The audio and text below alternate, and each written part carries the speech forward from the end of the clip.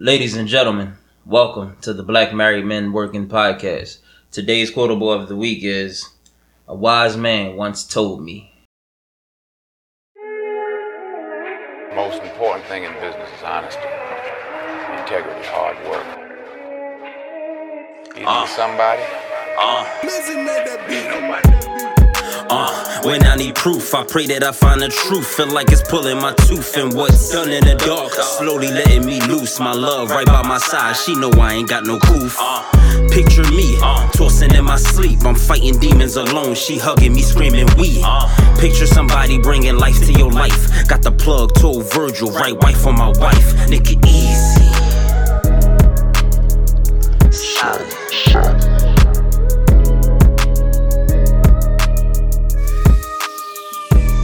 What's good, everybody? Welcome back to another episode. It's your boy Steph in the building, and we're going to do what we always do. Today is a special episode, and we have some special guests today. Rome, I'm going to let you introduce everybody, just to switch it up today. Not a problem. Rick, how are you? I'm good. When y'all talk about that? Just now, spirit Just moment now. thing. Spirit moment. I didn't know. I don't know where that came from. I didn't know where that came from. And you ran with it. Usually Rome be like, what you do that for? Why I gotta be the one? I mean, he quickly directed it over. Real quick, Rick, where you at? No, what's up, Rick? How you, man? How you feeling? How was your week? I'm good. The week was rough. First day back after a nice little vacation work, so yeah, and doing a migration, so yeah, it was alright. But Got you. Busy. And what's up? How was your week? The week was good. But yesterday I got some bad news. My neighbor Miss Lisa died.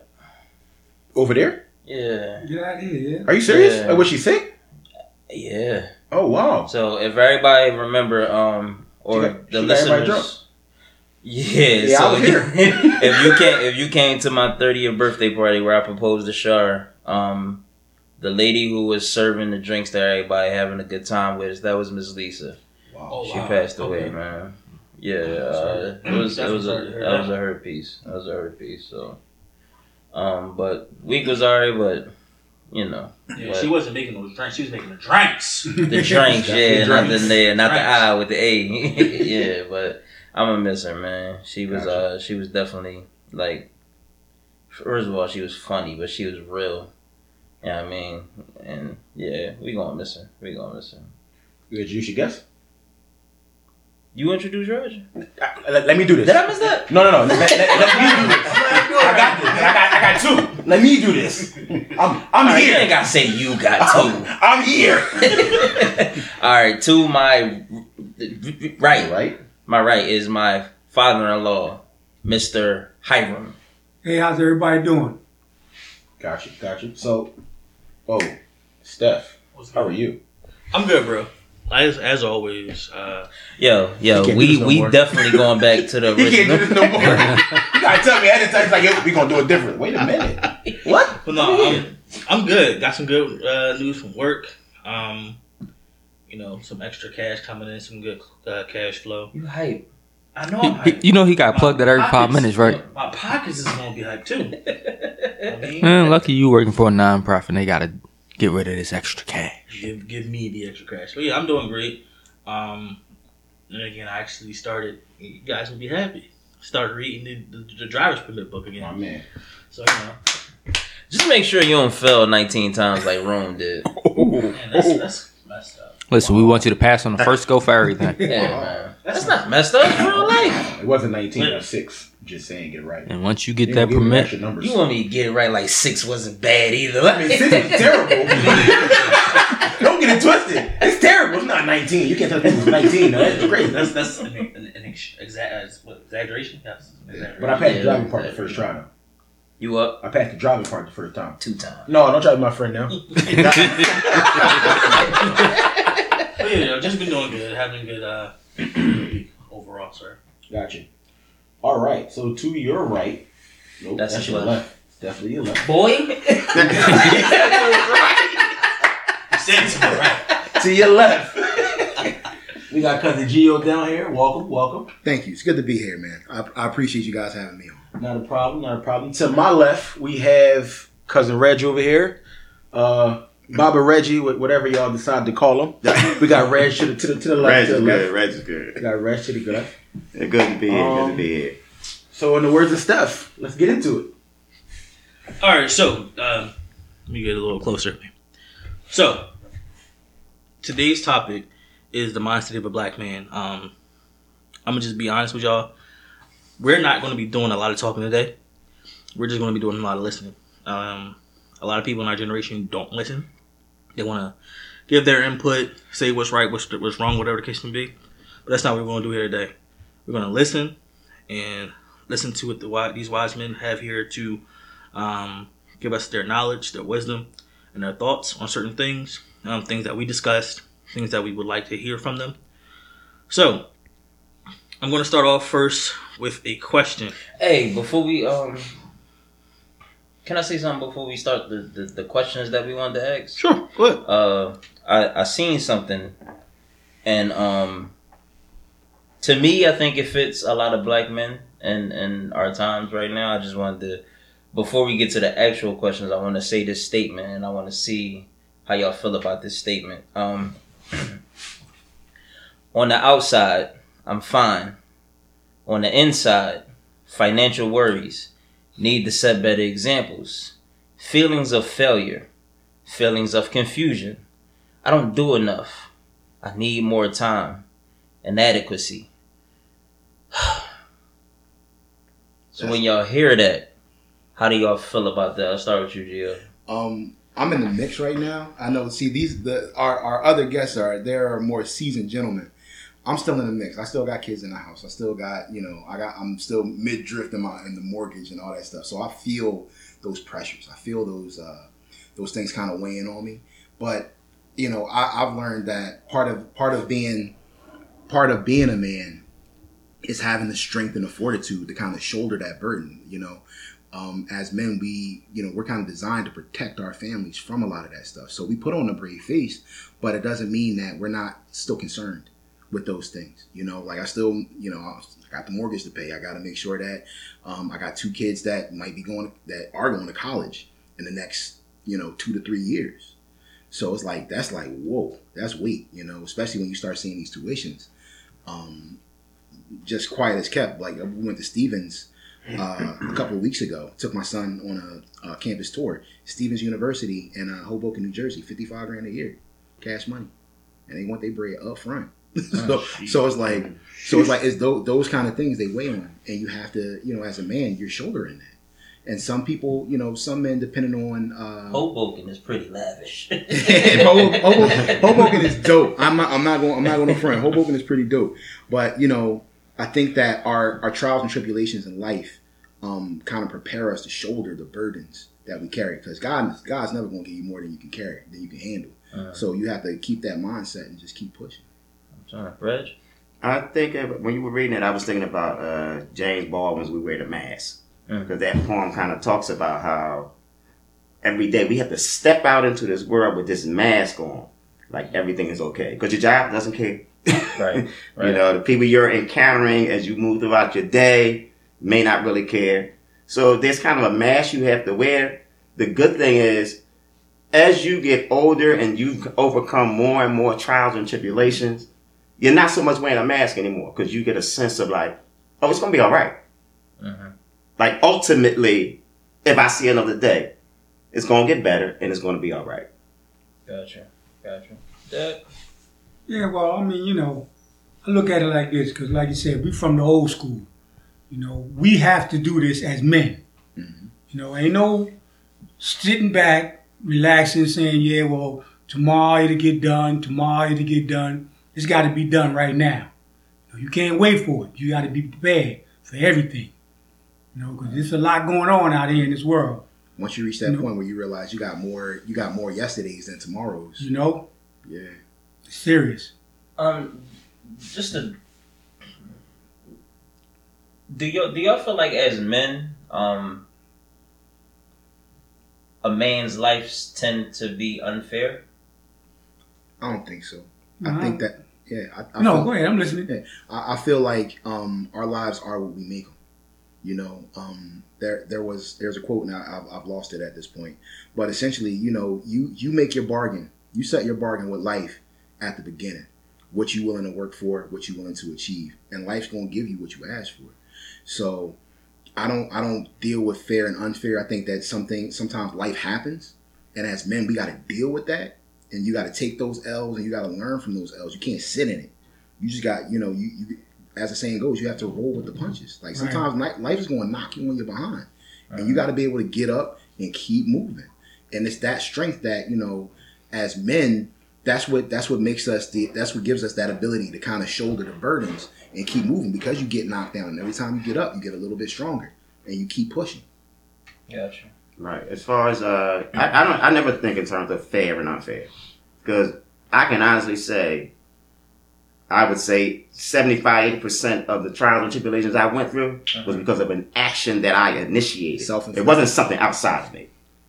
The majority of what happens around you, like there are things you can control, things you cannot. I believe the majority of the things that happen with your life, you have you initiated it in somehow, some way. You may not even know what that was, but in most cases, we've initiated those type of things for ourselves. Right. Do y'all feel like it's a insecurity that, like, if somebody look at it as unfair?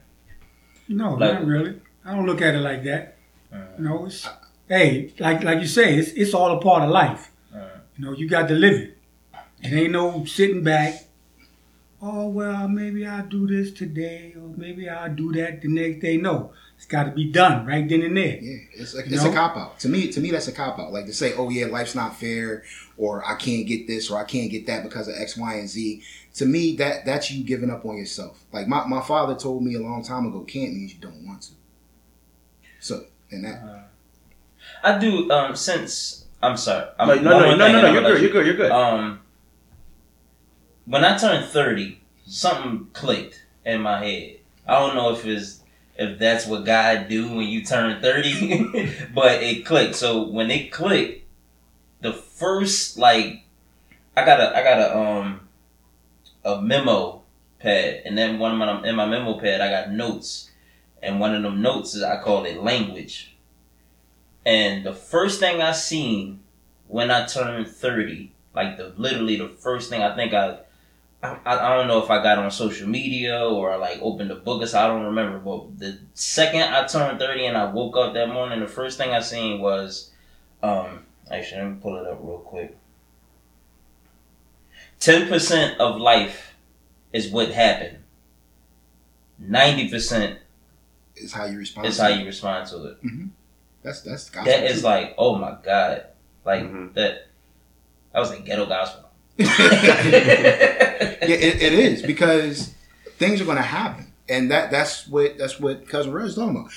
There are going to be things that are going to happen outside your control, and it's how you respond to them that's going to determine your trajectory. You know, one of my favorite motivational speakers, Zig Ziglar, used to say that it's attitude, not aptitude, that determines your altitude. So in that context, it's how you look at it. It's how you approach the situation that's going to determine how far you go. Because the parameters, the constraints are always going to be there. And people work too hard to, you know, people figure out ways around the constraints. In business, in relationships, and life in general. You figure out the workaround. So, and I believe for men at 30, if it doesn't click at 30, it's probably a rough, like the road about to get. And I'm gonna give you an example, because I went to college at 19, 1 year, dropped out, had a family, had kids, jumped from job to job, dishwasher, shoulder cook, job to job. Walking by Temple University, they had a table out there. I just turned 30. They trying to get black males particularly to come and sign up for college. I just instinctively signed the paper. That wasn't my plan when I went out my door that day. Signed the plan, and then I've been doing the job I love for the last 23 years, which is teaching. That's dope. That's it. All right, so the first, after that question, the next question we have is, what is self-respect to you guys?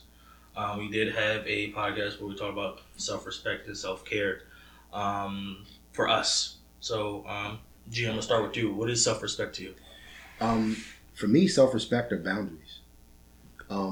Knowing what you will and will not accept in your life, and I'm not talking about in an aggressive, violent way, like, oh, it's we did this, I'm a da da da da da. No, it's more along the lines of, if you're going to interact with me in my life, this is how we're going to interact. We're going to interact in an attitude of peace and respect, uplift.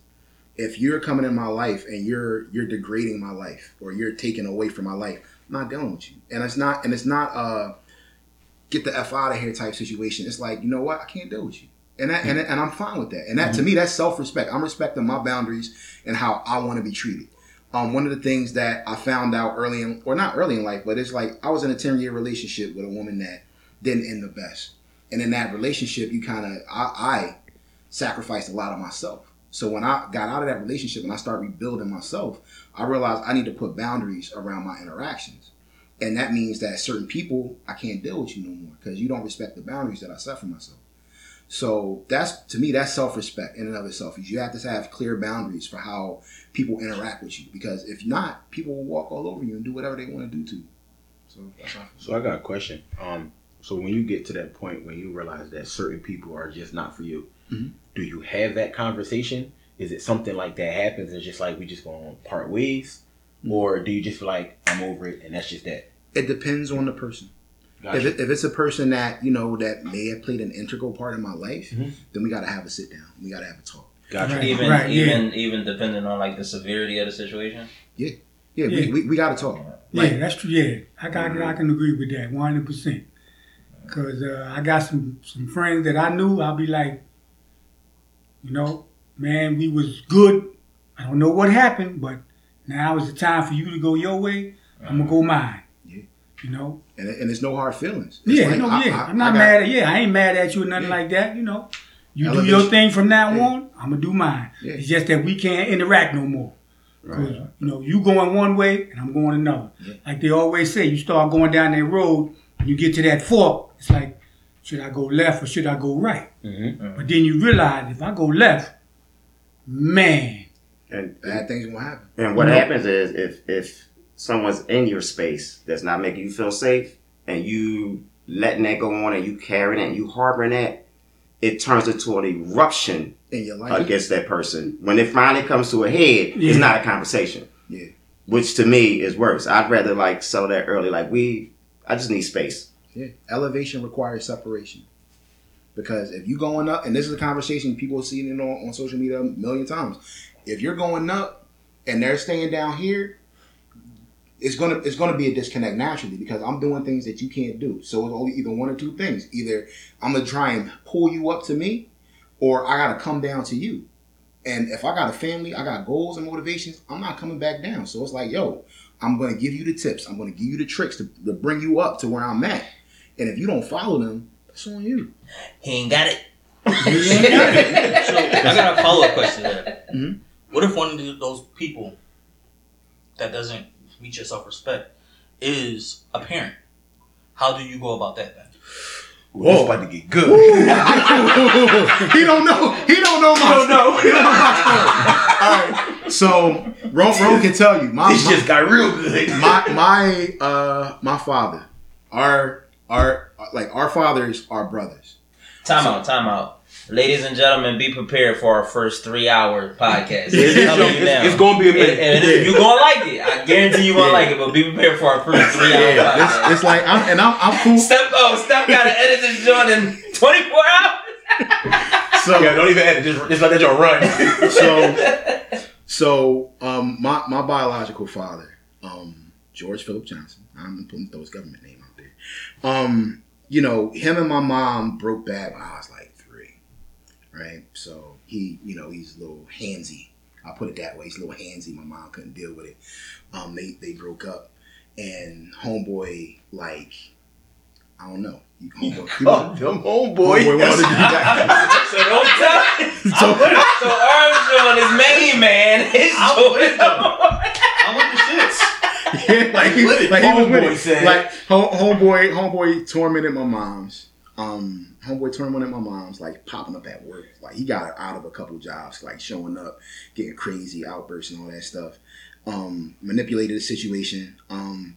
got custody of me at like 5. He manipulated the situation so that my mom basically signed over custody of me to my father at 5 years old on my 5th birthday, tying it to a memory. That's some toxic shit. I don't know if you know that. Yes, that's a little toxic. That's a little toxic. But homeboy was rocking. He was on that rock, and all of that, that my entire experience with him was not the best. Like, my grandmother didn't live around the corner on 55th and Florence, I probably wouldn't be here. Anyway, fast forward, I'm living with my mom, and he's starting to reach out again, and we're pen paling it up, going back and forth, and it gets to the point where I'm like, yo, why did you feel like you had to put your hands on my mom?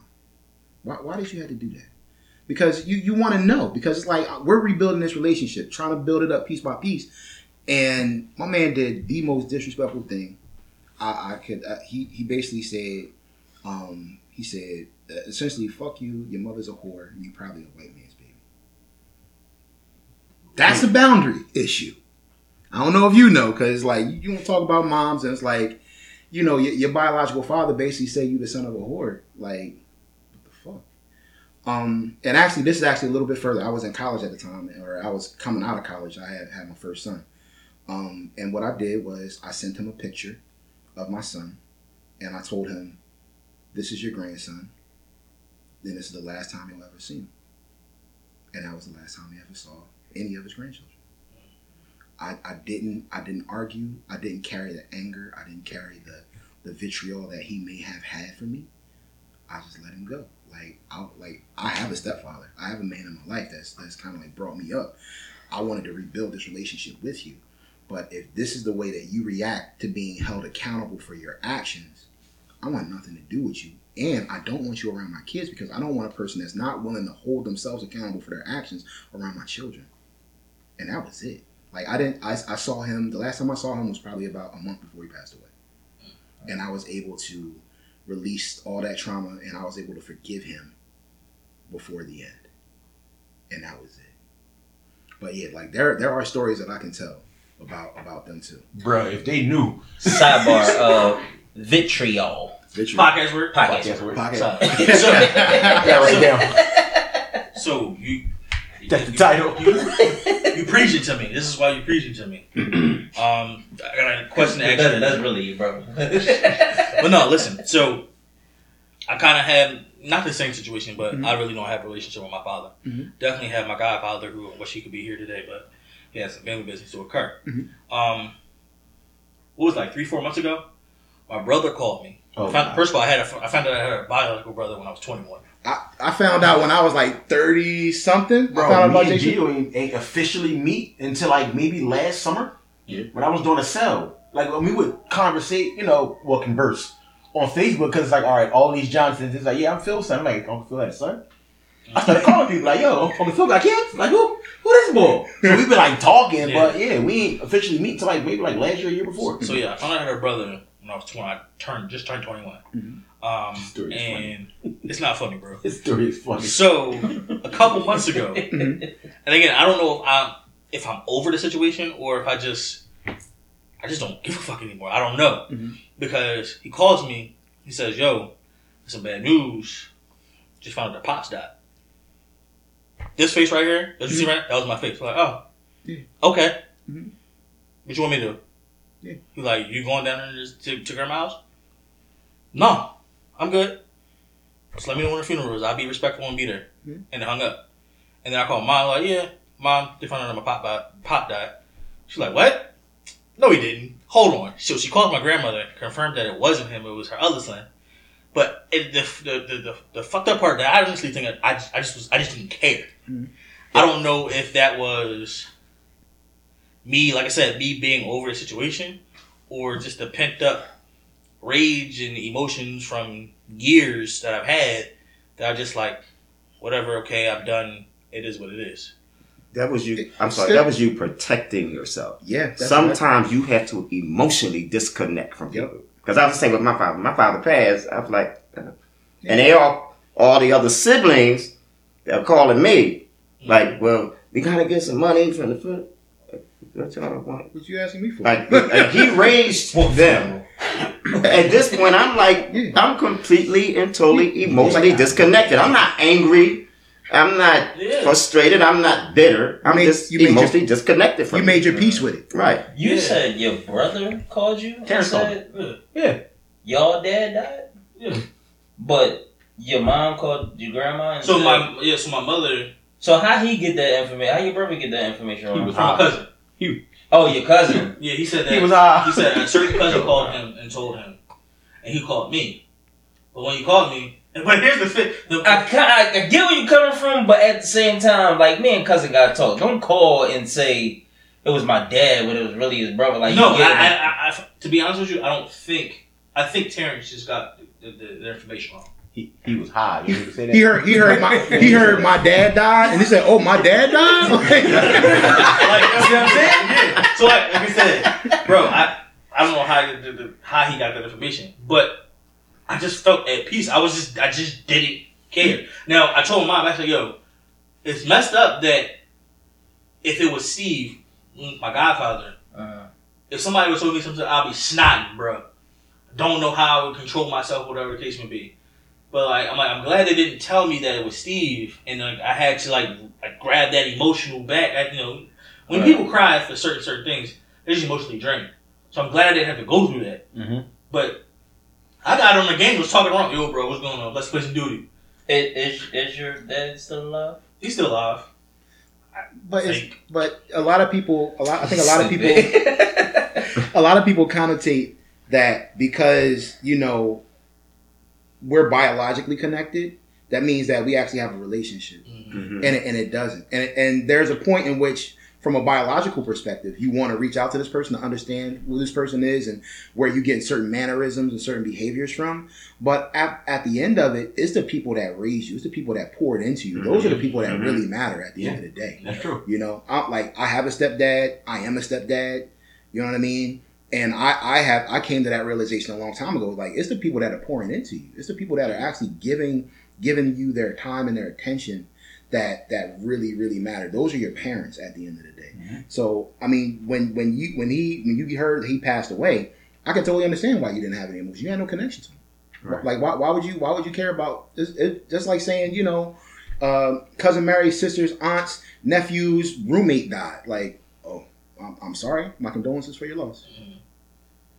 Okay. I thought I was living up to my name. No, but now that I'm older, and the fact that you explained that, it actually makes it was funny at the moment, but it was like we was playing close, we was in a laughing, joking mood. So it was like, yo, you just don't care. Now that I'm older and experienced some stuff, it's like I kind of understand that. If somebody would have texted me and told me, well, me and my dad wasn't talking, like, yo, your dad died, they'd be like, oh shoot, in the funeral. Right, in the hospital for a certain period of time. I lost it. What you mean in the hospital? And it was like the information came. It was I want to say it was like vague information. Like we didn't know what was going on. Mm-hmm. And it's like, yo, we gotta go see Reg. Like we gotta go to the hospital. So it was me, my mom. I don't think Jamel, I know me, my mom, and grandmom came. But it was like one of the things where it's like, all right, I get there. He writing in the paper. He's sitting up, and he got hair on his head, in his face. Like, this nigga bald. Like, what's going on? But it's like when I saw him, I'm like, all right. He good. Yeah. So I get that. I get that. Yeah, because they was out there holding a death watch. Bruh. The nurse telling me, she said, like, it's a room full of people. I said, tell them people, it's not time. Yeah, that's it. I checked that time yet. It's not time. So when they came to the room, I knew that I had to put them at ease. So when they came in the room, I was like, I need somebody to pass me my phone. I got some bills to pay, my check in my account today, and I need lights when I get home. He doing like a crossword puzzle, grading papers. I'm like, what? Like, he working. What they said and what I'm looking at is different. Yeah. But like, if it been about your dad in the hospital. Oh wow. Yeah. Like when we had Phil passed, I didn't even it was like Uncle Phil passed. I'm like, oh okay. I didn't cry. And this back when I was active on Facebook, I had to deal with all the funeral stuff. I was like, I'm here to bury Caesar, not to praise him. Right. I say that, and that ticked off a lot of people because our family's relationship with my father was different from my relationship. Correct. Because to them, that's Unky Phil. Yeah. That's everybody's favorite uncle. Right. He a little crazy, but that's everybody's favorite uncle. For me, I'm the whore son. Right. You know what I mean? I'm the one that you chose to rock over. Which like listen, when people put that crack rock up, like Nothing. Everything else is second. Everything else is 3A. Right. Because 1A, 1B, 1C, 1D, 1E is all that crack rock. Right. So, they didn't understand that. They didn't understand my experience. Mm-hmm. And living under the house of our grandfather broke all of them. Yeah, I realized when we started, when Jeff started talking, that's when I found out. There's a lot of stuff I didn't know, man. So that gave me, that allowed me to give them a lot of grace. Like, as men, when we have to heal from the traumas of our past, we have to look at what situations created the men that brought us into this world and figure out why are they broken. You know, so you, me, Jeff, Gerald, we're generational curse breakers. Correct. Because the behaviors that created that household are behaviors that I would never allow in my house. Would never allow in my house because they were broken individuals, and that's why they became. That's how they acted. That's why they acted the way that they acted. It's a saying that I really like. Is I kind of want to save it for a quotable. Never mind. I'm gonna save it for a quotable. No, you can't. I don't like cliffhangers. Save it and use for quotable later. They don't listen. Heal. They're gonna miss it. They're gonna miss it. Watch. I guarantee they miss it. All right. Heal because we have children who don't deserve the broken version of us. Like, amen. Going back to like all the things we used to talk about with T.Y., like he 12. So because of the things that I chose to speak out about at 30 years old, and we had that conversation when I came to the house and I was talking about all the suicidal issues and all that stuff. Like I expressed these feelings at 30 because I was never either granted the courage, not the courage, but like granted the time to actually say these things or the respect to say these things or build up the courage to say these things. But I can't do that with him because I know if I wait until I'm like 50 plus and he 30 and he come to me, I might feel that same way. So I try to change that now while he's 12. We're going to roll that's good. We ain't worried about it. Yeah. You getting rolled on. He is getting rolled on. One thing before y'all continue, speaking on what y'all was talking about, your fathers. Now, my father and I, we had a good relationship. I ain't gonna lie. Raised in the house with him, everything. When my father passed away, y'all remember that song by Luther Vandross, Dance With My Father? I couldn't hear it. Every time I heard it, broke down and cried. Let me ask you a question. How you feel about this song right now? I don't know. I haven't heard it in a while. But I don't see that. Listen. I don't know. Stay tuned. I don't know. I mean, but I was on a job. You know it. I was on a job. Look. Oh wow. No, remember you was like that at the wedding when they played the slideshow. Bro, that joint tore me up, man. And it was at that moment when that particular moment is what made me start thinking of my dad. Because I probably talked to him probably a couple years. Nope, I lied. What am I, 32? Maybe the year before last, I called him. It was like right after my birthday, I called him. I told my brother, I said, yo, I need, give me your pop number. He said, you sure? I said, yeah. Because one day, it was Father's Day. I was going to do like a Father's Day dinner. I was like, is that the conversation we talked about when I was like, yo, you need to do that? Probably.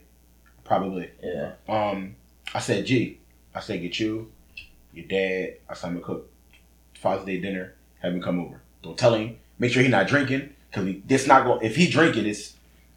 Yes, it was. Because that was the same day I said Brian was going through that. Brian Pop passed, I want to say... I think Brian dad did pass like around that time. Yeah, so it was the same thing because... Yeah. And y'all both really went through the same thing because it was like, yo, let me have these conversations because I don't want to, like...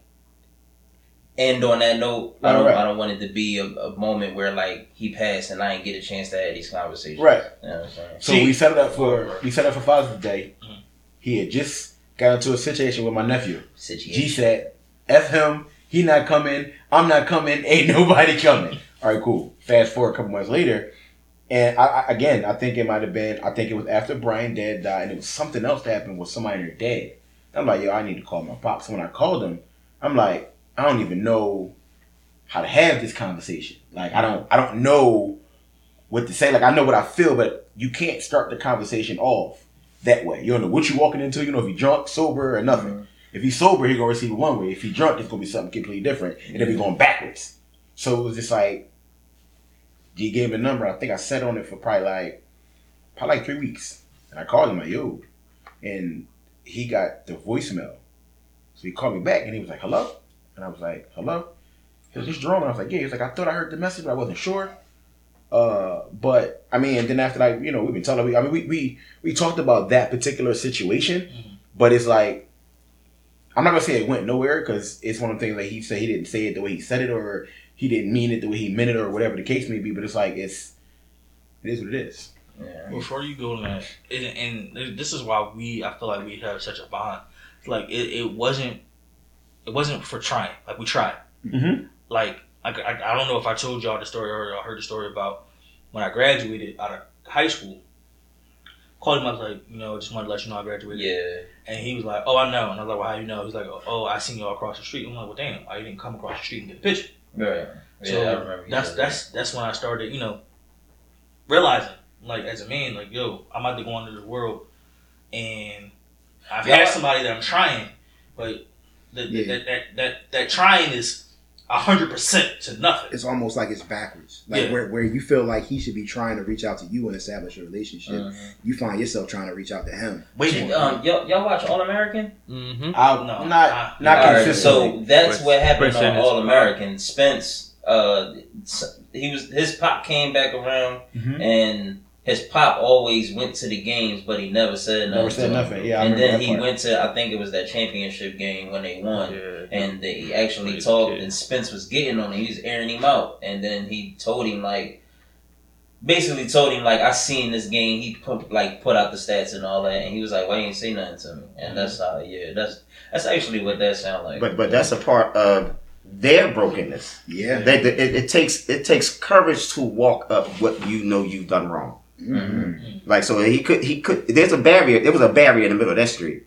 Yeah. He wanted to see it happen, and that's also speaking to the sense that there's a sense of love for you from him. The fact that he would just stand across the street, he just had the courage to cross it, and actually let you know he was there. And it's that accountability, right? Like a lot of guys, like in, you know, when you start going back in the time, those guys have problems with showing their emotions. And being vulnerable and being accountable, like that was my father's issue. He had issues with being accountable for his actions. And the fact of the matter was, while it's his fault because they were his actions that he committed, him having a better understanding of what he went through and how that process broke him down would have made him more vulnerable, made him more understanding of, look, you know what? I'm not perfect. I haven't been perfect. I'm sorry, but I wanna fix this. And it's that step that, you know, some men have an issue with. Because if you haven't seen a man model that, seen a man fall on that sword, seen a man take responsibility for his actions, and as we like to say, own your shit. Because I tell that to my sons all the time. Own your shit. It don't matter you did it right or wrong. You need to own it, because the only way to move forward is after you own it. And you know, I tell them, another thing that I tell them all the time is, like, when you point fingers, wherever you point the finger, that's where the power's going. So when I say, well, why did you do X, Y, and Z? And they say, oh, well, Gio did this or Jay did that. I'm like, so why does he have the power over you? Because wherever you point that finger, that's where the power is going. Once you point the finger here and you take accountability, now you're empowered to make changes. So that's the biggest issue with, you know, with men in general, but especially the older guys who have that pride, have that ego that's like, I'd rather stand across the street and watch you graduate than go over there and say, you know what, I was wrong this entire time. I'm sorry. I want you in my life. So the interesting thing about that is, in terms of, let's just say like graduation, he missed all that. But if you walk in his house, he got pictures of all of it. And I'm just like, how? Like, how do you have pictures of me on my prom? I only have pictures of me on my prom. Because, like, how do you have that? You gotta think about where he came from. Think about he never had a father that showed that. Yeah, that's true. And so he wasn't modeled, and he didn't understand that if he took the power, he could have created that. You know, I didn't have that. We didn't have that. But guess what? We still want that. We still want to create that for our kids. Correct. So I'm creating for my children something that I never actually saw in real life. Gotcha. You know? And it's also like a part of them rebuilding themselves, because you could best believe if those pictures are there everybody that come there like, yeah, that's my son right there. Yep. That's my son right there. It's almost like saying, see, look, I'm not a complete and total failure. Yeah. Look, I made this. Yeah. Look at this right here. Yeah. It's it's deep, bro. He's doing good for himself too. Right. Yeah. Even though you didn't have nothing to do with they it. weren't there, they still feel like, well, I could take a small part of that. Can I get 1%? Gotcha. Yeah. I was there when he got here. Right. I was there when he got here. Because I didn't grow up with my pop, but once I met him, I said, thank you, Mom. Because I said, oh, she recognized that you just wasn't a man to be raising me.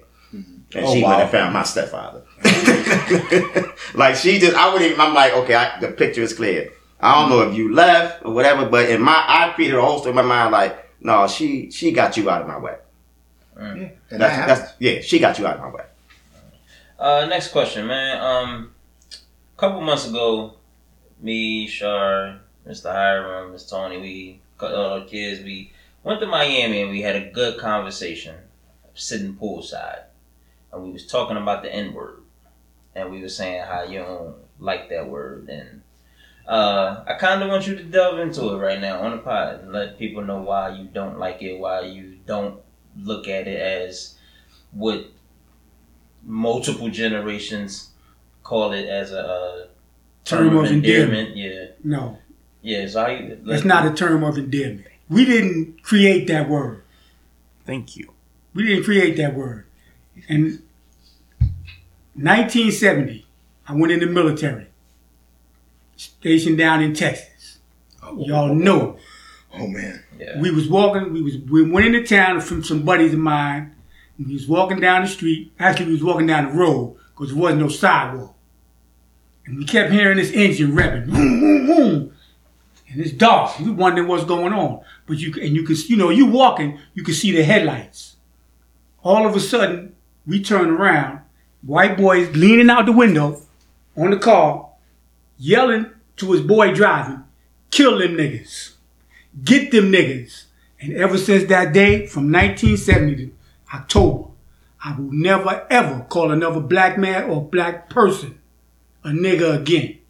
Because then that's when I really found out what that word means to me. Mm-hmm. And what it means to a whole lot of people that should know. That word don't belong to us. I didn't wake up saying, you know what? You my nigga. That's not funny, but that was. You know what I'm saying? Yeah. White people started that. Yeah. Mm-hmm. Calling us niggas. And you get these young boys, 10, 11, 12 years old, running around talking about nigga this and nigga that. Mm-hmm. You don't even know what the word means to begin with. But they following all of us. Yeah. Because we still using that word today. Just like Richard Pryor said in one of his shows. He went to Africa. He didn't even think about using the word. Why? Because there are no niggas. No. There ain't no niggas. And he said oh my God, I realized I was wrong. I don't let my friends to this day. None of y'all in here can come up to me and say, what's up, my nigga? I might punch you in your mouth. I don't believe in it. I won't say it. And then you get a lot of people, the first thing they say, oh, that's a term of endearment. We want to take the word back. Take it back for what? Yeah, for real. For what? We didn't start that. We didn't come out of Africa getting put on a boat and chains and everything, brought over here, talking about nigga this and nigga that. That was the white man calling us that. And why did he do it? You know? The reason that they used that word was to dehumanize us. Yeah. So because in reality, they were using that word to ease their own conscience. Because once we're seen as subhuman, that gives them the mental and if you want to call it moral authority to dehumanize us. And now we've taken it, so now we dehumanize each other. And look at what goes on in the culture. Look what's going on in Philly right now. You know, it's crazy. You know what? I was listening to Michael Jett, whatever his name is, from SNL, his stand-up, when he was talking about how black people using those kind of words and saying those kind of things, but white people don't even want to give us the basic human rights. We were fighting for civil rights. Not even equal rights. And yet we still keep calling ourselves Niggas. Again, it's used to dehumanize. And I mean, think about when you go to war with somebody, or you go overseas. Like if you're in a conflict, you don't call the enemy by their proper name. You come up with a name. Yeah, you come up with a name. In World War II, it was Jerry. In in Korea, it was it was Gooks or something like that. Vietnam was Vietnam was Gooks. Yeah, Charlie, and all that kind of mess. In the Gulf War, it's Hajis, and all this other stuff. So you come up with names to dehumanize the enemy because it makes it easier for you to brutalize them. You know what I mean? And so that's why you have, you got these MAGA morons out here in the world. They call us those names because it makes it easier for them to do the things that they do to us en masse. And that's right. Yeah, it's crazy. And so when you do it, now you're doing it to yourself. Now you're dehumanizing yourself. So what happens? You see in the behavior, and it's not everybody. I'm not going to say that it's everybody, but it's a part of our culture that that emphasizes that and lives off of that. And just to talk about our culture real quick, like our culture is trauma, and it sickens me. Like our culture is trauma, like from 1538 to today, our culture is trauma. Be it through slavery, through Jim Crow, desegregation, even now in this this post civil rights era where now they're slowly reeling back all the rights. Trying to reel it back. They're trying to reel all that stuff back. They still have this campaign of dehumanization. Why should we give them rights? And this is how they act. And they use that propaganda to pull all this stuff back. And I say it to my kids all the time. And you might have to mute this, but how many songs would you hear on a radio saying a Jewish slur? How many songs on the radio would you hear saying a gay slur? How many songs on the radio would you hear saying, an Arab or some other cultural slur? They would get censored and pulled off the air. But we can talk about dehumanizing ourselves all the time. We can call our women bitches. We can call each other niggas and this, that, and the third. And I'm gonna shoot them and I'm gonna do this. And it's on the radio. It's on the radio. And it's on the TV. And they love it. And they monetize it. Right. I was gonna say, if Jay-Z made $1 billion, somebody above him made $2 billion. Yeah. Look at Dave Chappelle. The moment his latest comedy slip, say something about the transgenders. Yeah. Canceled. That's a whole. I'm just saying, but if he just stuck to his own race, they wouldn't have said nothing. Here's the masterwork of that he's show. Not canceled though. Yeah, he got a festival. He's not canceled, but they tried. Here's the beauty of an uproar. Here's the beauty of that. He talked about black people. He talked about white people. He talked about homosexual people. He talked about different cultural groups. The only group that got upset at what he said was the trans community. And he's been talking about white people for years and black people. They talk about everybody. So that just goes to show you how you have people who feel as though they want to monetize this anger, this hatred, or this vitriol toward. There you go. There's the word again. This vitriol towards a specific group of people. You gotta look it up, bro. Rez, you got anything to add on that? That's the quotable for next week. Well, I'm just saying, first of all, I won't deny anyone the right to use the word. I don't like the public display. Yeah, true. I hear that. Yeah, I got you. On buses and trains. If you and your boy sitting around and this nigga this and nigga that, look, it is what it is. But you're on a train full of people of all different nationalities, and it's just like they're not absorbing that the way you think they are. They're not absorbing the way you're giving it. It might be a term and difference between me and you. They're sitting over there saying these some ignorant ass people, and that's the root of the root of the word is niggard, Niggard. Yes, which means to be ignorant. Yes, but you have a bunch of ignorant people who don't really know how to speak the proper language, and it gets shortened from niggard to nigger. Let me ask y'all this, man. When y'all hear these three things, let me see what y'all think. The top 3 scariest things in America. A black man with a book, a black man with a gun, a black man teaching these things to a younger black man. When y'all hear that, what comes to y'all heart when y'all hear that? Teaching what? Teaching the book and the gun? Not teaching the book and the gun, but you know how alright, who said a big kiss? You want to hide something from a N-word, put it in a book. I mean, when we get that knowledge, we're powerful. We have the right to bear arms. When we do that, we're powerful, but we're still like the white cops and stuff. They still fear that. Unarmed. And us teaching are like we just had the conversation with T.Y. You know what I mean? When we teach our kids these things, because they don't want us to teach our kids these things. They don't want that power to go down in multiple generations after that. You know what I'm saying? So when y'all hear like these three things, like I think is the most powerful thing in America. I think is the most scariest thing in America to other cultures as well. I believe that there is an instinctual fear of, I guess you want to call it vengeance or revenge from black people against white America. So much so that this country has enacted laws and put systems in place to keep black America separated and distracted and manipulated. So much so that, 40, 50 years ago, they created a system where we'll give black women homes, but we can't have a black man in them. Right. We'll create a system by which you can get access to a man's resources without having the man. We call that child support. And so I believe that that America in general is afraid of black men.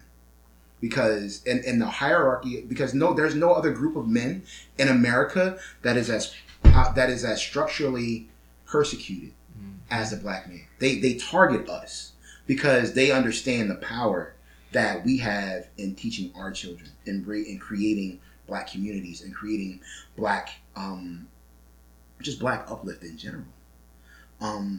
So much so, but unfortunately, we've kind of taken the bait.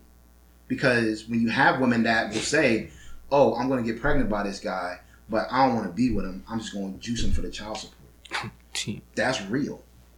Oh, he corny. I don't want to be with him. He just got a good job. So, he worked for SEPTA. So I'm going to get that bag.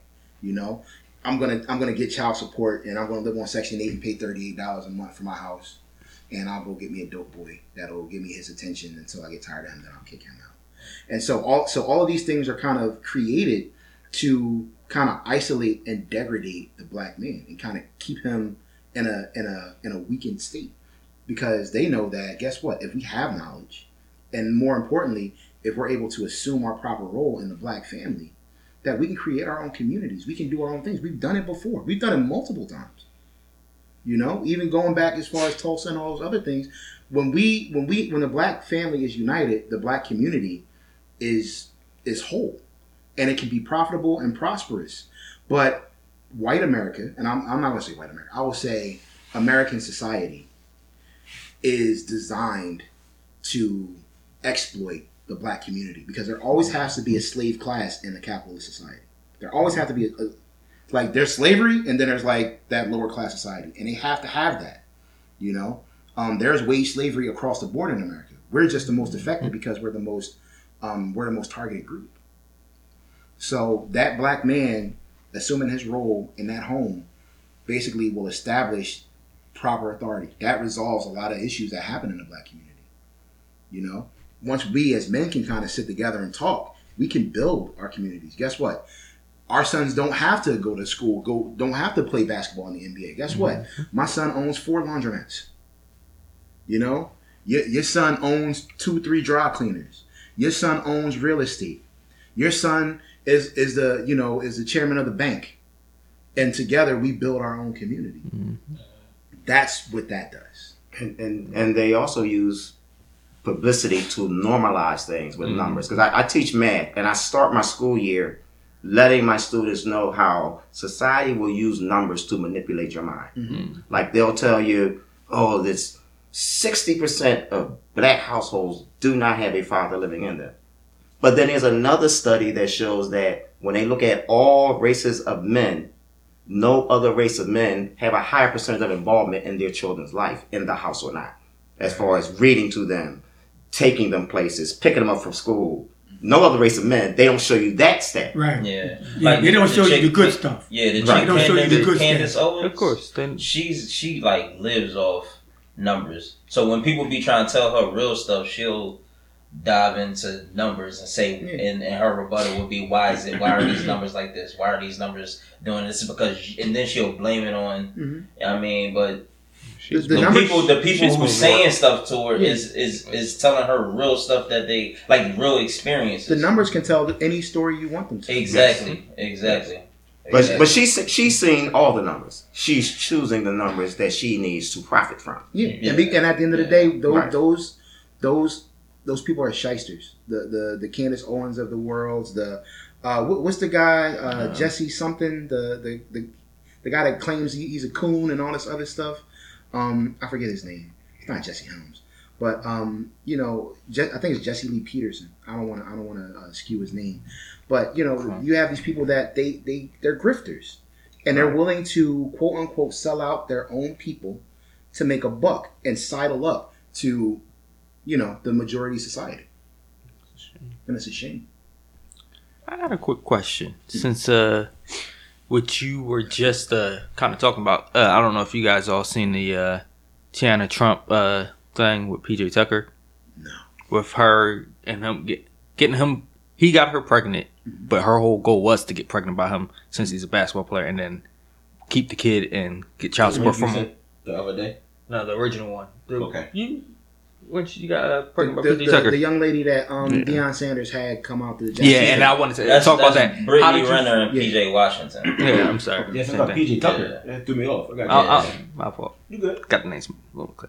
But then when they went on, her friend and all that went to speak at school, Deion Sanders. How would you feel about that? Knowing that they're out there doing that, but then going to speak to the kids. Do you feel like they might be trying to groom them, or are they really speaking truth to these kids? I think that was the first time she spoke truth. Yeah, I honestly thought it was a scout. For her it might be, but the reality is, these young men have to understand that they're targets for. That's what she was telling them. And the game is a game. Like I give my sons and I give my daughter the game. I tell them, this is what people want to be trying to do to you. Period. You have to understand. You have to recognize the behavior, and you have to have countermeasures in place to protect yourself from those countermeasures. Like I tell my sons, like, look, you living on your own because you're not bringing no girls back into my house. Like, you can stay here as long as you need to, but you're not bringing no females back in here. That's when it's time that you go. Anyway, when you had that girl and that girl is not your wife, she shouldn't be spending the night. And here's why. Because if the condoms is on the left side and you sleep on the right side, and in order to get to the condoms, you got to go over her, chances are you will not make it to the condoms. Mm-hmm. And if that's not the point in life that you are at... Yo, that's so real. if you're not at that point where you're ready to commit to this person on that level, they shouldn't be sleeping in your bed. Period. Right? So they can come over, you can have your fun, but guess what? At the end of the night, you got to bounce. Because I got goals, I got things. Like I tell my sons, be honest in all things. And the problem is, you can tell them to be honest, but not everybody going to be honest with them. Mm-hmm. And the fact that she can dispense that game is invaluable.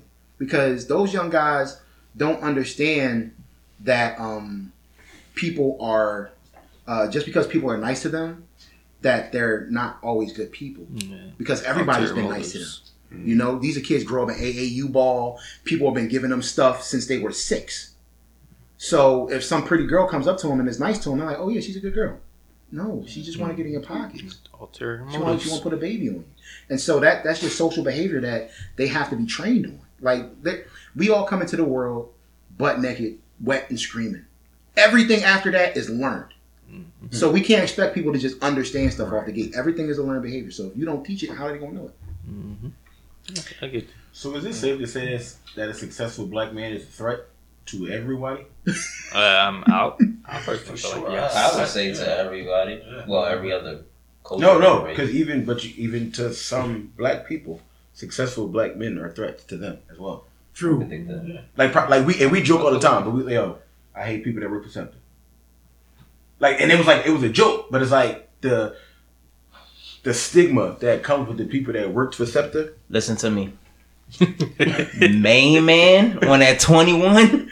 And If I ever see him again, I'm telling you, it was God the way I haven't seen him again. It's on site. It's on site. It's on site. I'm telling you, he didn't make me feel this big, but I knew what he was doing because I used to work for SEPTA and like I'm gonna make it count. Well, you gotta think about it. In the land of the blind, the one-eyed man is king. And in a city where people are struggling, the fact that you got constant, consistent employment and you can make almost as much as you want especially as an operator. Mm-hmm. I mean, I was a mechanic for SEPTA for a couple of years. The money, like if you look at the facilities lot and the operators lot, it's totally different. What's the difference? Like the operators lot look like a car show. Mm-hmm. Over there, and they still live in check to check. Me and my man B was just talking about that because like after our first year, B went and got the Charger, the Challenger. He went and got the Challenger. I don't even think it was a year. I think it was like 8 months. Mm-hmm. Mm-hmm. Yeah, once you got your routes and you can get that, and you know that you can get that money, they go nuts. But a lot of people, they conflate being a high earner with being in a higher class. Mm-hmm. And it's not the same. Yeah, it's not the same. It's not the same. It's not the same. Because I worked in New York, New York City Transit. Yeah, almost MTA. 30 years. Yeah. See, MTA, flip it around. ATM. And believe me, they thought we was ATMs. Really? And like you said, the money's there. Yeah, the money is there. If you want to make some money, you can make it. It's no problem. Because a lot of people don't like that. You know, they look at you like, oh, you think you better than me. Like, you get a lot of kids, especially the young kids, and even some men. You driving the bus, they get on, they want to get all snotty and nasty with you. It's like, my man, where do you think I come from? Right. I come from the same place you come from. Right. You think I'm going to sit behind this wheel and let you do whatever you want to me? You got to be insane. Which is why I couldn't understand it. Like, the story was, I went to go drop my car off at my uncle's shop on 54th and Walnut. Mm-hmm. In my ashtray was literally 8 quarters. Nothing else. No pennies, no nothing. Literally 8 quarters. I don't know how I got 8 quarters. Yeah. I took the 8 quarters, went to the bus stop. Got to the bus stop, got on. I said, oh, my man, I only got $2. Can you let me slide for 50 cents? I had my post office uniform on, but the reason I had it on was because my uncle was like, yo, just come. It's going to take like 2 hours, 2-3 hours, and you can roll out. When I got there, he was like, nephew, you gonna be mad. I gotta keep your car. So I'm like, alright. Like, I put my uniform on, I gotta catch the bus back home and then catch the bus to work. Yeah. When I got on, I said, yo, can you let me slide for 50 cents? He said, go ahead. When he pulled off, he looked up. When he looked up, he seen my uniform. First thing he said was, I expect people with jobs to pay their fare. I said, excuse me? I expect people with jobs to pay their fare. I said, oh, my man, you just let me slide for 50 cents. Though. It don't matter. I ain't asked you that. I said, oh, he trying to take the story back to the depot and tell all the chicks at the joint. And now he could be like, now the girls can laugh at him. And like, I knew what it was. I told you, I broke the whole thing down. But he got crazy. Like, he was like, and you only going to 61st Street? You could have walked. Like he was really, and then all the old ladies on the bus was like, you know you wrong. You know you wrong. Leave that bus driver alone. Go to work. Go to work. And I was just like, yo, I couldn't. Hey, you can, like, yo, remember when the bus driver who uppercut the chick? That's how I wanted to uppercut him. Like, I was just, and I knew exactly what he was doing. That's why I really ain't like, I mean, like get engaged too much. But I was like, yo, my man, just hit 6, yo. Like, just hit 6, keep it moving. That's it. That's all you had to do is if that was the case, you shouldn't have let me slide for 50 cents. Right. Because in actuality, they're not supposed to fight with you about the fare. Check and request, keep it moving. Keep it moving. See, what that's a perceived sense of power. See, success, I'm not concerned about people that have success. Yeah. I'm concerned about people that have power. Mm-hmm. And then if they have financial success to go with that power, that's dangerous. Yeah. But on every level, there are people that have a perceived sense of power throughout certain points of their life and throughout their day. At that point in his day, he had a perceived sense of power. Right. Like, I can control this right now. I can do this. And he would be the same way if he reached the highest heights financially. It would be the same asshole with that same type of trip. Yeah, and that's the thing. Like power doesn't change people. Power only magnifies who they are. It's just a force multiplier. Money is a form of power. It's just a force multiplier because now if I'm an asshole but I'm broke, I can only do broke asshole shit. Right. If I got money, now I can do rich asshole money. I can do rich asshole shit. So it's just and that's the difference. So in that experience dealing with that bus driver. Yeah, it's like if anything, I'd have just been like, especially in a post uniform, I'd be like, I hope you get direct deposit because you can reverse that on it. I only had 6 blocks. I couldn't get it all out in time. but speaking of power, I wanted to. We don't even have this on our list of questions, but I wanted to get y'all topic on this not to go too far into it, but just to see how y'all feel. I'm going to put it out there. I voted for Biden. The reason why I voted for Biden was because, I know policies and stuff, how that's like more important and all that. But my thing was, if I can get somebody out the office who's inciting racism, like, he might not be racist, whatever. Or like, even though... called it the China virus. All the stuff he did, but my thing was he incited. I felt like he incited racism and violence and stuff like that. Yeah, he put it out there. I did that because first of all, I got a 12-year-old son who out here playing all that stuff. Like if he played basketball. It hasn't happened yet, but thank God, like no cops came up and was being like crazy to him. Like, but that's why I did it. So if I could like play a part in trying to dumb it down just a little bit, like that's why I voted. Next time I'll pay attention to the policies and all that. There was a talk last night where Iggy Azalea, I don't like her for nothing, but she made a valid point where people were complaining about Biden, and she was saying basically that.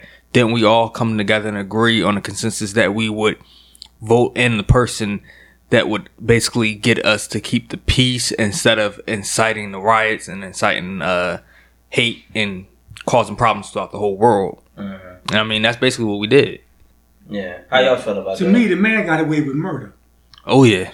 He got away with murder. He killed 600,000 people with this virus. Oh, I wanted to play it down. Oh, the virus ain't this. It's going to tell people to take bleach. Drink bleach. It's going to kill you. Are you crazy? And some people did that. He got away with it. Yeah, some people did. And they couldn't even charge him for it. And that's the crazy thing. He got away with murder. So Trump is he's another one in a line of celebrities that the GOP will prop up as president. Like they did it with Reagan. They did it with Reagan. That's right. And they did it with Reagan. And they got the Grand Old Party, the Republican Party. That's the Republican Party. The Grand Old Party. Yeah. So he's another one in a long line. But I think that what happened with Trump, Trump was able to activate because he did the wink and the nod to enable a lot of the xenophobes and the racists and all those people in the country. And it kind of activated them to let them know that they got somebody in power that'll let them do what they want. That's right. So that's all they needed. Now for him, it's like these are just the people that I'm going to get to vote for me because he's just a manipulator. Oh, yes. He's like anybody that knows Trump, he's just a con man. Anybody that lived or worked in New York City knows that homeboy is a scam artist. He's a scam artist. Par excellence. Like he's the one that'll get you to do work on his property and won't pay you. And then won't pay you and then tie you up in legal fees for 3 years and then you might get some of your bread. Yep. So they got fooled by a charlatan because Trump is none of those things that they want us to think. Trump's not a racist. Trump's not a messiah. Trump is whatever he needs to be to win, to get his grip going at that time. That's right. And they're still sending him billions of dollars to his coffers. Wasn't at one point he was on the Democratic side? He was at one point. Years ago. It was an interview he did years ago, and what he said was he said if I was to ever run for president, He said, I would be a Democrat. He said, because they would eat it all up. No, he I said Republican. I'm Yeah. sorry. Republican. He said, because they're stupid. And they would eat it all up. Mm-hmm. But they played that joint so many times, and I'm like, I mean, and y'all still voted for him? listen, the man went on national TV and said that he want police to Looked at the bash people's heads landscape. in. Yeah. And he said, Got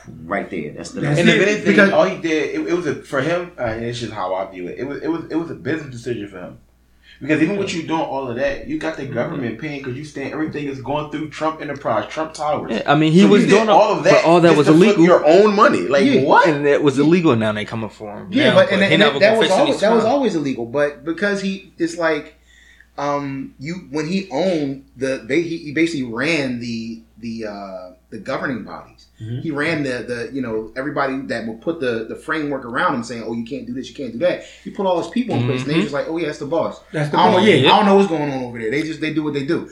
And so for Trump, he basically hijacked a 50-year-old propaganda operation because conservative radio, that the Rush Limbaughs and the Laura Ingrahams and the Michael Smerconishes, that's been going for Yeah. decades. Yeah. He basically stepped in, he hijacked their language, and basically just started running it. And they were just like, oh yeah, he can do no wrong. Like they painted him as, I don't know if you ever seen the pictures, the posters. Like I was driving through New York State, went to the Finger Lakes in August of this year.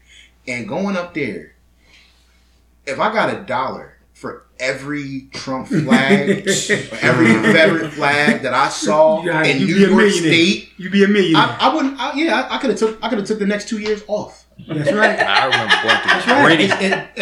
And that's the America that we in the city, we don't see that. This might be a bad comparison.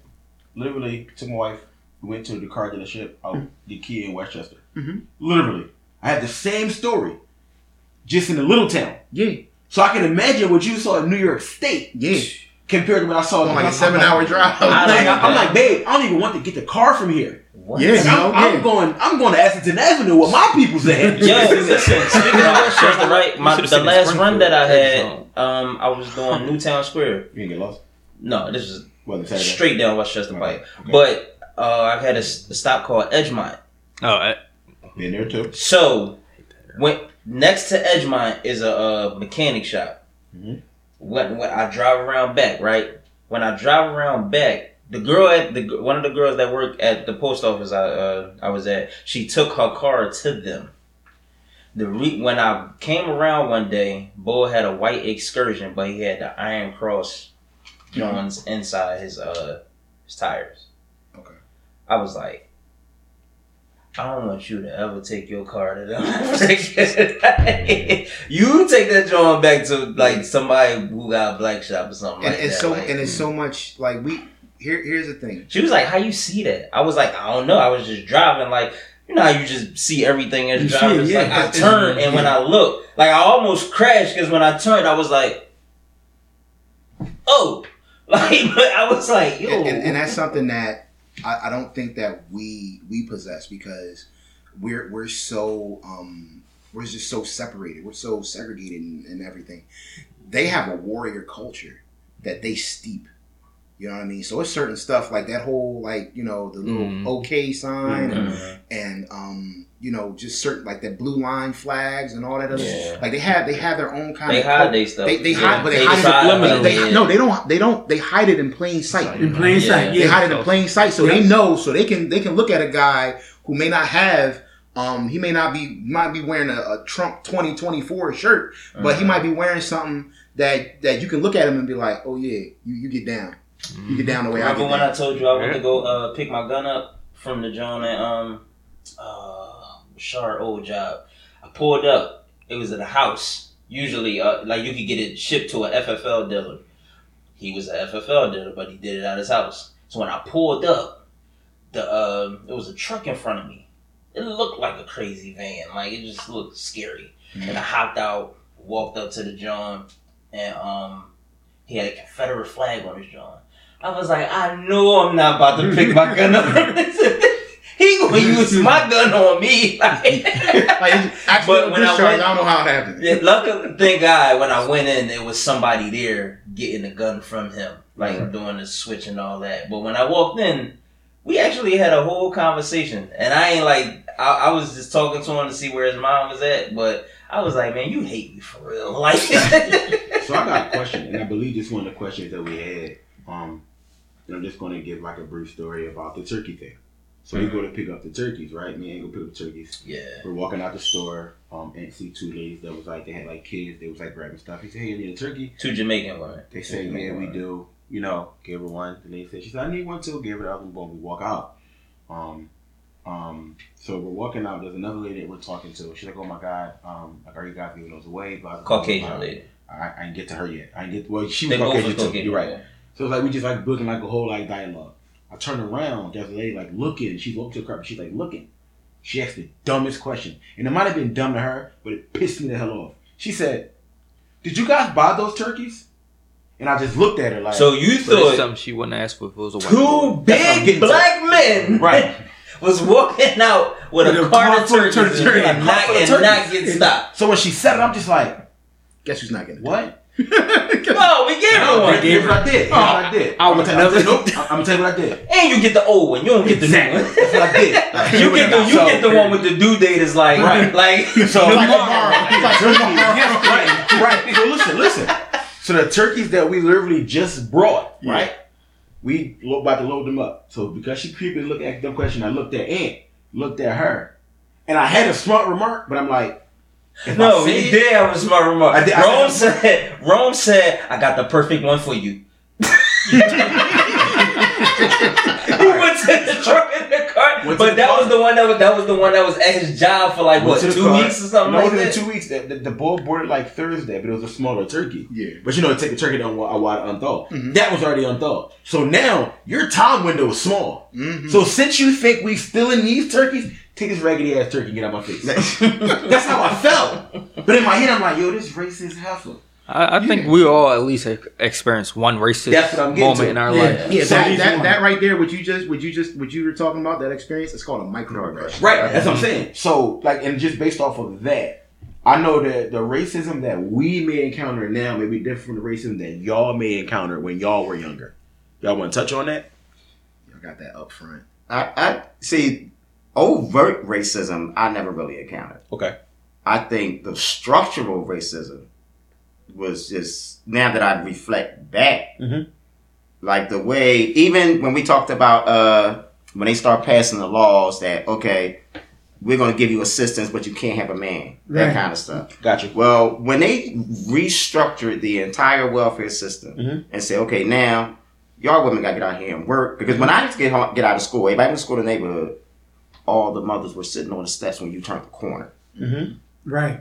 All the fathers came home at the same time. All the fathers came home at the same time. The houses that had fathers in them, all those fathers would come turn the corner at 5 o'clock, 6 o'clock. It was a more unified kind of thing going on. I've never seen that in my life. So I feel like my block was like the last generation. I feel like my block was like the last generation. It was brief. So like block parties were like truly about unifying the block. Everybody come together. Everybody clean the block. Like you had to clean, you had to scrub your steps, you had to paint the side. All that happened before the cooking, playing.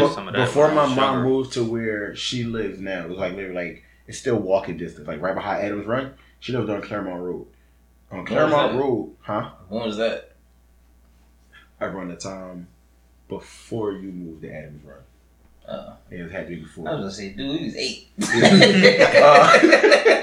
8. So on that particular block, and that's the story I got up in our house. They lived 2 doors down from me. On that particular block, that was the last time that I would see everybody's dad pull up around the same time. That is the last time I saw that, and I had to be at least in second. So more than 20 years ago. I feel like like second grade. I was like one of the last generations where there were men on the block. Like I remember, grew up in a 2-parent household because my mom and my stepdad. I remember I had like 2 neighbors. I had a neighbor down the street. Dad's like Mr. Murphy, as another Mr. Johnson down the street. Couple grown men across the street. So it's like 5 o'clock. You see the men just pulling up, parking, coming out, like, hey, what's going on, Mr. Cecil? What's going on, Mr. So-and-so? So that we understood, like, it's men on this block. Like, I remember I got in a fight on the block, and I was doing this young boy dirty. Like we was like the same age. I was doing him dirty. And I was just about to like really go in, and one of the old heads on the block was like, grabbed me, grabbed my neck, like, go take a walk. So you probably was talking to him while you was there. That's how you know it's I was. So I was going in,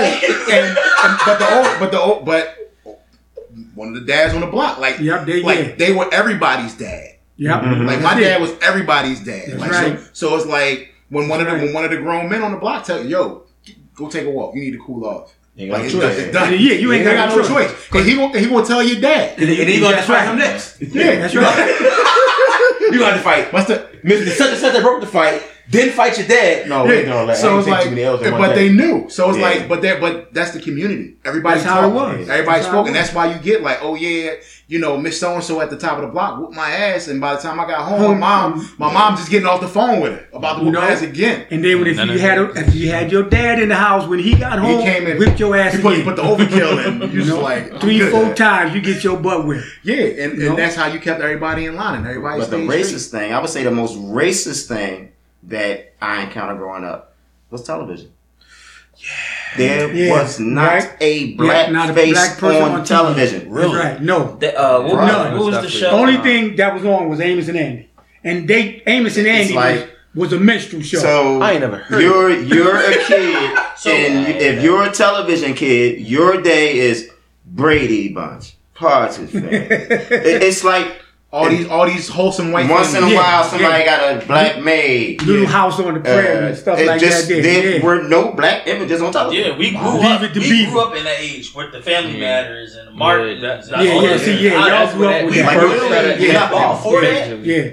We had Leave It to Cosby Beaver. Show. I don't care what y'all say about Sanford him. and Son. I still like Mr. Huff. I don't know if you remember when watch what you call because what you call is the modern day Cosby. Blackish is the modern day Cosby. Yeah, I know.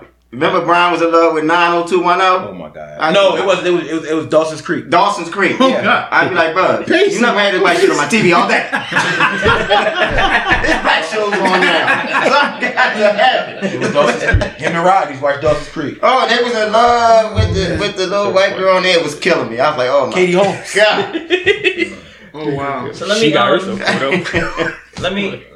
Oh, it's your turn? Yeah. Let him finish and then it's my turn. No, because you was talking about blatant racism. Mm-hmm. My brother, myself, and my cousin, my grandmother lives in Maryland. Every summer, for my first 15 years of my life, that's where my father sent us. So him, my brother, my cousin, and I, we was walking back in the woods. Hey, we don't know whose property it is. We just walking. And we could hear this, get off my land. And we looking around. I said, get off my land. We looking around. Next thing you know, pow, pow, pow, pow. We look up, white man standing up on the hill with his shotgun firing at us. You talking about 3 little boys scared as hell? Took off running. Yeah, get off my land. It'd have been pissed. Get off my land. And that's how it was back then. Yeah, that's crazy. You couldn't, certain blocks you couldn't even walk down. Yeah. When I took you to New York and I showed you where Yankee Stadium was. Yeah. Certain blocks on that side of the water, we couldn't go down. And it'd be like, yo, Yankee Stadium is right here. We can't come to the game? No. Because this is on our block. What? But see, that's the other thing. That's the reverse thing. You could come in my neighborhood, but I can't come in yours. I can't come in yours. Yeah. And you know how many white people I see jogging and walking their dogs right here on? Oh yeah, this private gentrification. What? Gentrification. That's what it is. And they just be waving at me. Hey, come on in. I'll be like, once y'all get to Starbucks, it's all over. Yeah. Once you gonna be going by then. But then don't they still got that's like Sunset, I showed you. Towns you and see South? The white people walking around in Harlem now. Like I was watching this show, I can't remember what it was, and the guy was asking the lady, "Where you from?" "I'm from Harlem." "Lady, you ain't no. How you from Harlem?" By way of yeah, where you really from? Tell me where you really from, because you ain't from Harlem. I told you by way of Madison County. I want to talk about it. No, first of all, he mad because he ain't come to the. Well, it's not your fault. It's his fault. I know. Don't worry about it. It's okay. But no, I was telling you. I ain't got nothing to do with that. I know it wasn't you and him. I know it wasn't your fault. Between you and him. If I look when we started the hard I looked at him like, yeah. When we was down there, I was like, so this your hood? Like this where you? He said my hood. He said no, this Harlem. This ain't my hood. This Harlem.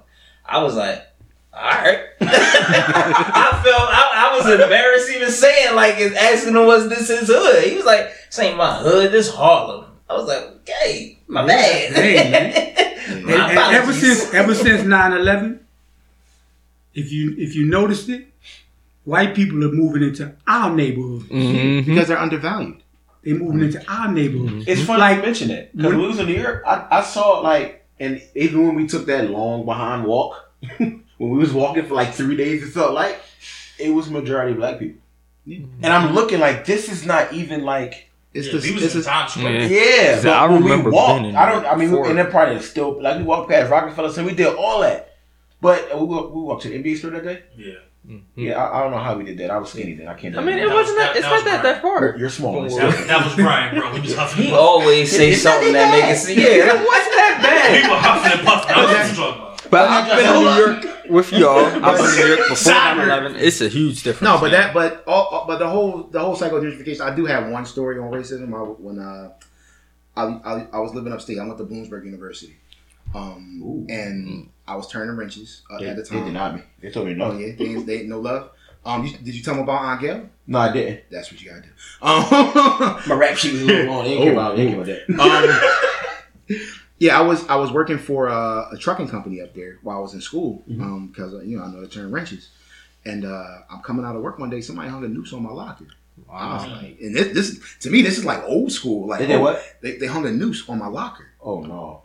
So I'm like, oh wow. Did people try to say it wasn't a noose? It was a garage. No. They had a meeting. They had a meeting, and the boss who was from Chicago, he's like, yeah, we're not doing that here. If we find out who did it, like they never find out who did it. They just kind of was like, no, this is bad. Don't do this. And that was the end of it. And I saw that. I was like, yeah, I'm up out of here. Started blasting all the rap music. It was more niggas. You heard nigga more times than the law allowed. After that, I was like, oh, yo, that's what y'all want? Okay, something like that happened when I went to IUP. Yo, out that area, bro. When I went to Punxsy. First of all, Punxsy is where they got pulled a fucking groundhog out of. Yeah. Yes. So they was like, yeah, be careful going out at night. Don't go out at night with less than a group of 5 people. What? Yeah. So when we went to the bar that's right across the street from the campus, because we funded the bar too, right? The bar has they had some banging behind wings. So we were like, first of all, couldn't drink. Yo, we went to the wings. Oh, it's a food story, bro. It wasn't even about the food. We went to go to the wings, but it was tennis food. I'm talking about they separate food and chicken wing. Because I'm telling you about exactly what happened. It wasn't about the food. The food was just a part of the story. But anyway, since they told us not to go out with 5 or less, right? Less than 5, 10 of us went. We walked in that bar, yo. They jerked the needle. Jerked the needle off the record. The music stopped. He was like, okay. So the lady was like, and this is what scared us. She was like, how can I help y'all? I was like, oh, we're just here for wings. So this is how I knew shit was different. She said, okay, only one of y'all can come in here and order at a time. I was like, damn, only one? I mean, we're literally kids. We're 18. What's your funky chicken no more? We don't want no drinks. We just want to order some food. We heard the wings was good. She was like, one person can order at a time. At that point, I was like, fuck it, bro. I don't want the wings. I walked right across the street back to campus, and some of the other people stayed. But yo, it was crazy because it's like... You walked back by yourself? The campus was literally... So, I'm where the bar is. I'm just saying, y'all walked up there 10 deep, and you walked back by yourself. But the campus is right basically where your kitchen is. So, it's literally across the street. But I just didn't... At that point, I didn't care. That bar. Yeah. You talk about IUP, right? Yeah. Well, I went to... So, it's 2 IUPs. Mm-hmm. It's one that's in Punxsy. That's the smaller campus. And not the one that's in Indiana University. Yeah, exactly. Okay. The one in Punxsy, I forget why they send you to Punxsy. I think it was one like late registration or whatever. Yeah. They send you that for late registration. But they like I said, it was a cool campus, but Punxsutawney, bro. That's not. I mean, that's most of Pennsylvania. Because at literally every corner of the goddamn block is a statue of a groundhog in a different costume or whatever. Gus, Gus is more lavish than us. No, I'm not talking about Gus. No, remember, Gus is the second famous groundhog. Yes, Uncle Tony Field. But yeah, I mean, in Bloomsburg, if you go this is the lottery one. if you go to Bloomsburg, Pennsylvania, you go Main Street, Bloomsburg. There's a Confederate War Memorial there. Wow, That's horrible. So when people say what do they call it, Pennsyltucky, because it's Pittsburgh and Philly with Kentucky in the middle. That's what they're talking about. There were a number of Confederate soldiers that come out of Pennsylvania. They went and fought for the South in the Civil War because they was like, these niggas gonna take our jobs. I'm sorry, these niggers are gonna take our jobs. Let me make it right. So they went down and poor coal miners went to the South and fought in the Civil War. So it's really deep red in the middle of the states, man. You can even see it when it's voting. Hold on, you can see it in the suburbs because, like, when I was 14, we was coming back from a friend's house in Collindale, walking back, white kids driving their car, yelling out the window, throwing eggs, saying "niggers, go back to your homes." Like, really? 14? Yeah, like right. We have a culture of trauma. Like we kind of the defining moments in our life are not like moments of achievement. It's almost like the defining moments in our life are moments of trauma. Where it's like, when was the first time you got called, a nigger by a white person? Like, what was the most racist thing that ever happened to you? Right. And it's almost like we can parent trauma, and it's mind boggling. And it's like, when you're a parent, you're trying to on one hand protect your kids from that, and then at the same time prepare them for that, because it's like you can't really escape it. And it's sad. And all you can really do is like you protect them where you can, but you at the same time it's like, look, this is what can happen. You gotta be prepared. It's horrible. You gotta do it even younger every year. Yeah, and you gotta have a cop talk. That cop talk crazy. Cop talk is crazy. Cop talk is like nothing. Every conversation is crazy. Like the cop talk, the sex talk. And then you gotta even have the school talk. And you gotta have a cop talk. You gotta have a cop talk a couple times a year. Like, and it's like, I don't watch the police beatings and shootings and any of that no more. It's just too traumatic for me. But I tell my sons, I'm like, look, like, you just need to survive the interaction. If the cop got out of pocket, just remember what he said. If we got to get you from the station, we'll get you from the station. We'll call a lawyer. We'll lawyer up. We'll do whatever we got to do. I just need to know that I need to come get you. Yeah, I need to come and get you from the police station and not the morgue. Not the morgue. Right. Yeah. Stay alive. That's why the most important thing I can teach any of my students is decision making. Yeah. Like, when they have a conflict in my classroom, and because as soon as I work in a school, like, if you raise your voice, they want to suspend you. It's a charter school. Like, Ray Africa sent a charter school, but she tolerates no kind of violence. Yeah. But when they stand up like they about to do something, and everybody calm down, clear the space. Brothers, life is about decision making, and I need you to make one. But just understand the consequence of the decision you're about to make. Yeah, you got to understand that. Because it's crazy. When you, like when we get pulled over, from yay big, especially men, we are taught, just do what they ask you to do. Yeah. Like, I was taught, when the police pull you over, to de-escalate the situation, your hands are on your steering wheel, and to really make sure when that officer walks up to you, especially a white one, to have him super calm, turn that car off, take that key out the ignition, and put it up on the hood. Yeah. Because this way they know he ain't trying to run nowhere. Oh. And you know how I got taught that? By a white cop. Because, okay, we know all of them ain't bad. Yeah. Mm-hmm. And he told me, he said, you want to de-escalate the situation? Put your hands on the steering wheel, 10 and 2, whatever you want to call it. Take that key out the ignition, put it up on the hood. I feel like times has changed, though. I feel like now, and I think that was good, but I feel like now, if you can't put your hand out the window. If one of us do that and that hand go out, they're going to instantly start shooting. You will. But a lot of times, if you do it before they get out the car, then they know, what is he, why are you doing that? Yeah. They going to see what's up there. They don't know it's not a gun. Yeah. I remember the first time I got pulled over with a gun. T.Y. was in the car with me. I'm driving. I was wrong. I was texting the babysitter to let her know I was on my way. He seen me. He pulled me over. I had my stuff. I took it out real quick so I ain't had to reach for nothing. As soon as he pulled me over, I turned the car off. I did keep the keys in the ignition. I ain't do that, but I was trying to hurry up, and I had everything ready for him. He said, "You know why I pulled you over?" I said, "Yes." So I handed him everything. He looking at everything. He said, "Where's your firearm?" I said, "It's in the center console, but can you kind of hide it when you take it out, please?" And I looked over my shoulder, and he was like, "Yeah, sure, buddy." Went back, checked everything, came back. It's like, "Can you step out the car for me?" Absolutely. Opened the door. Yo, this is the first. I did very well with T.Y. not knowing I had a firearm. He's probably 6, 7. He was 6 or 7 when this happened. The cop came back. I seen him. He went in the center console, looked at T.Y., took the gun out and said it right there. I said, "Yo, you a-hole.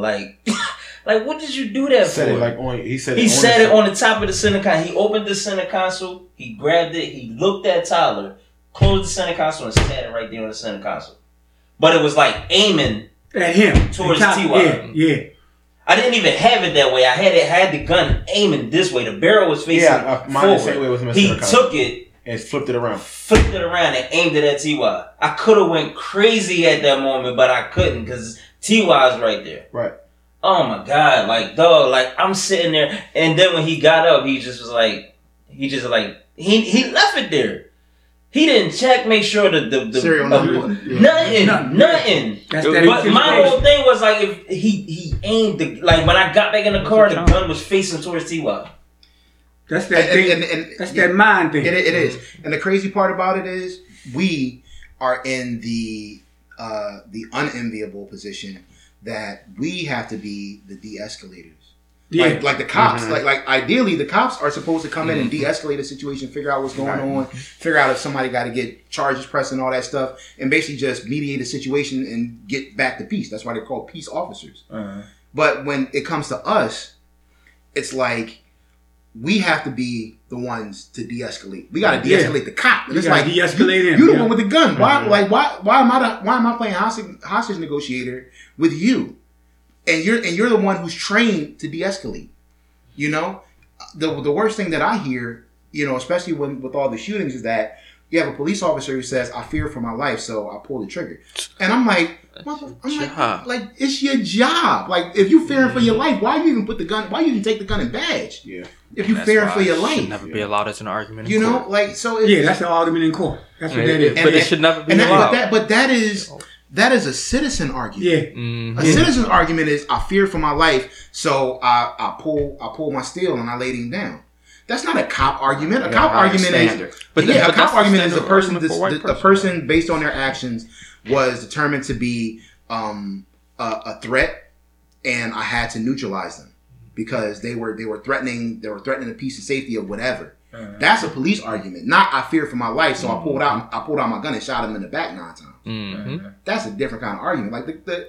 You see it more and more where there's just bad training in policing in general, but in our community, back to the very first thing, talking about niggas, because they have dehumanized black people, they feel as though they have the license to treat us however they feel they want to. Mm-hmm. Right. So we live in this constant police state where we're trying to negotiate and de-escalate people who are trained to be the de-escalators and negotiators. And it's the same story because when they initially invaded Africa, the stories they sent back were, you have to see these savages. Yeah, savages. These beasts. They were animal-like. Mm-hmm. That's the story because that had to see when they take this slavery thing back to the populace. Yeah. The populace now has a level of comfort because now, we're gonna educate them. We're gonna bring them. They wouldn't have survived in that savage place they were in. We're saving them from that. Yeah, never mind the fact that we gave them civilization. These cops that now they're mandating that you live in Philly, but as they're driving around, that's what they're thinking as they're driving around. These poor little savages. Look at these animals. Yeah, look at the What are we gonna do to save them? Yeah, or they move into or they police as though they are an occupying army. Right. Mm-hmm. That's why they want them back in the city, because you need to live in the city and understand that you are vested here. Mm-hmm. You know, but just to circle back, it's that whole dehumanizing element.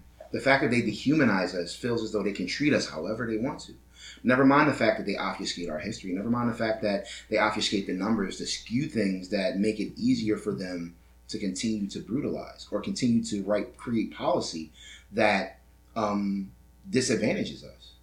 You know, I tell people all the time that the system isn't broken. The system is working as designed. Right. The system is built to do what it's doing. Mm-hmm. We just don't like it because it's not to our advantage. And so we got to find ways around. Right, because I don't think it's a misapplication of their training. I think they have their formal training, and then there's their training. Yeah, they're on the job training. The veterans training to do. That OJT. Yeah. Right. All right, so we have another question here.